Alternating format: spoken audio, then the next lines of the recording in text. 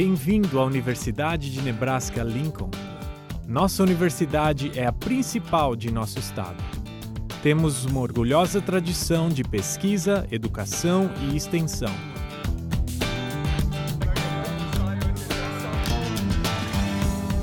A UNL é localizada no coração da América.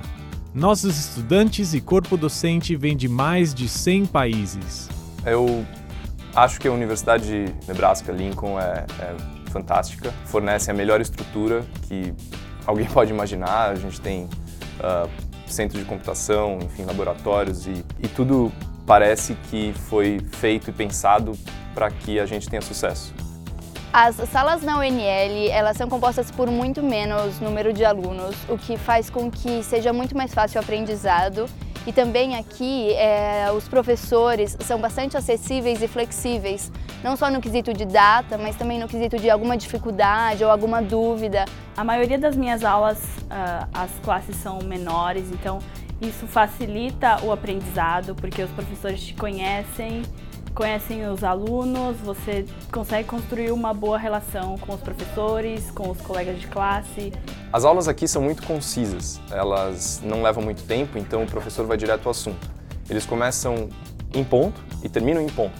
Isso é muito bom porque te dá a oportunidade de se envolver em outras coisas, você tem mais tempo livre, você pode fazer coisas que você acha importante além da vida acadêmica. E também aproveitar que você está na universidade e se envolver em projetos que aqui são lhe oferecidos. O que eu mais gostei desse ano que eu passei na UNL é que eu conheci pessoas de diferentes partes do mundo. Eu conheci chineses, conheci iranianos, conheci uma pessoa da Arábia Saudita. Depois de um ano fora do Brasil, eu acho que é uma das melhores decisões que uma pessoa pode fazer na vida. Todo mundo deveria fazer uma vez.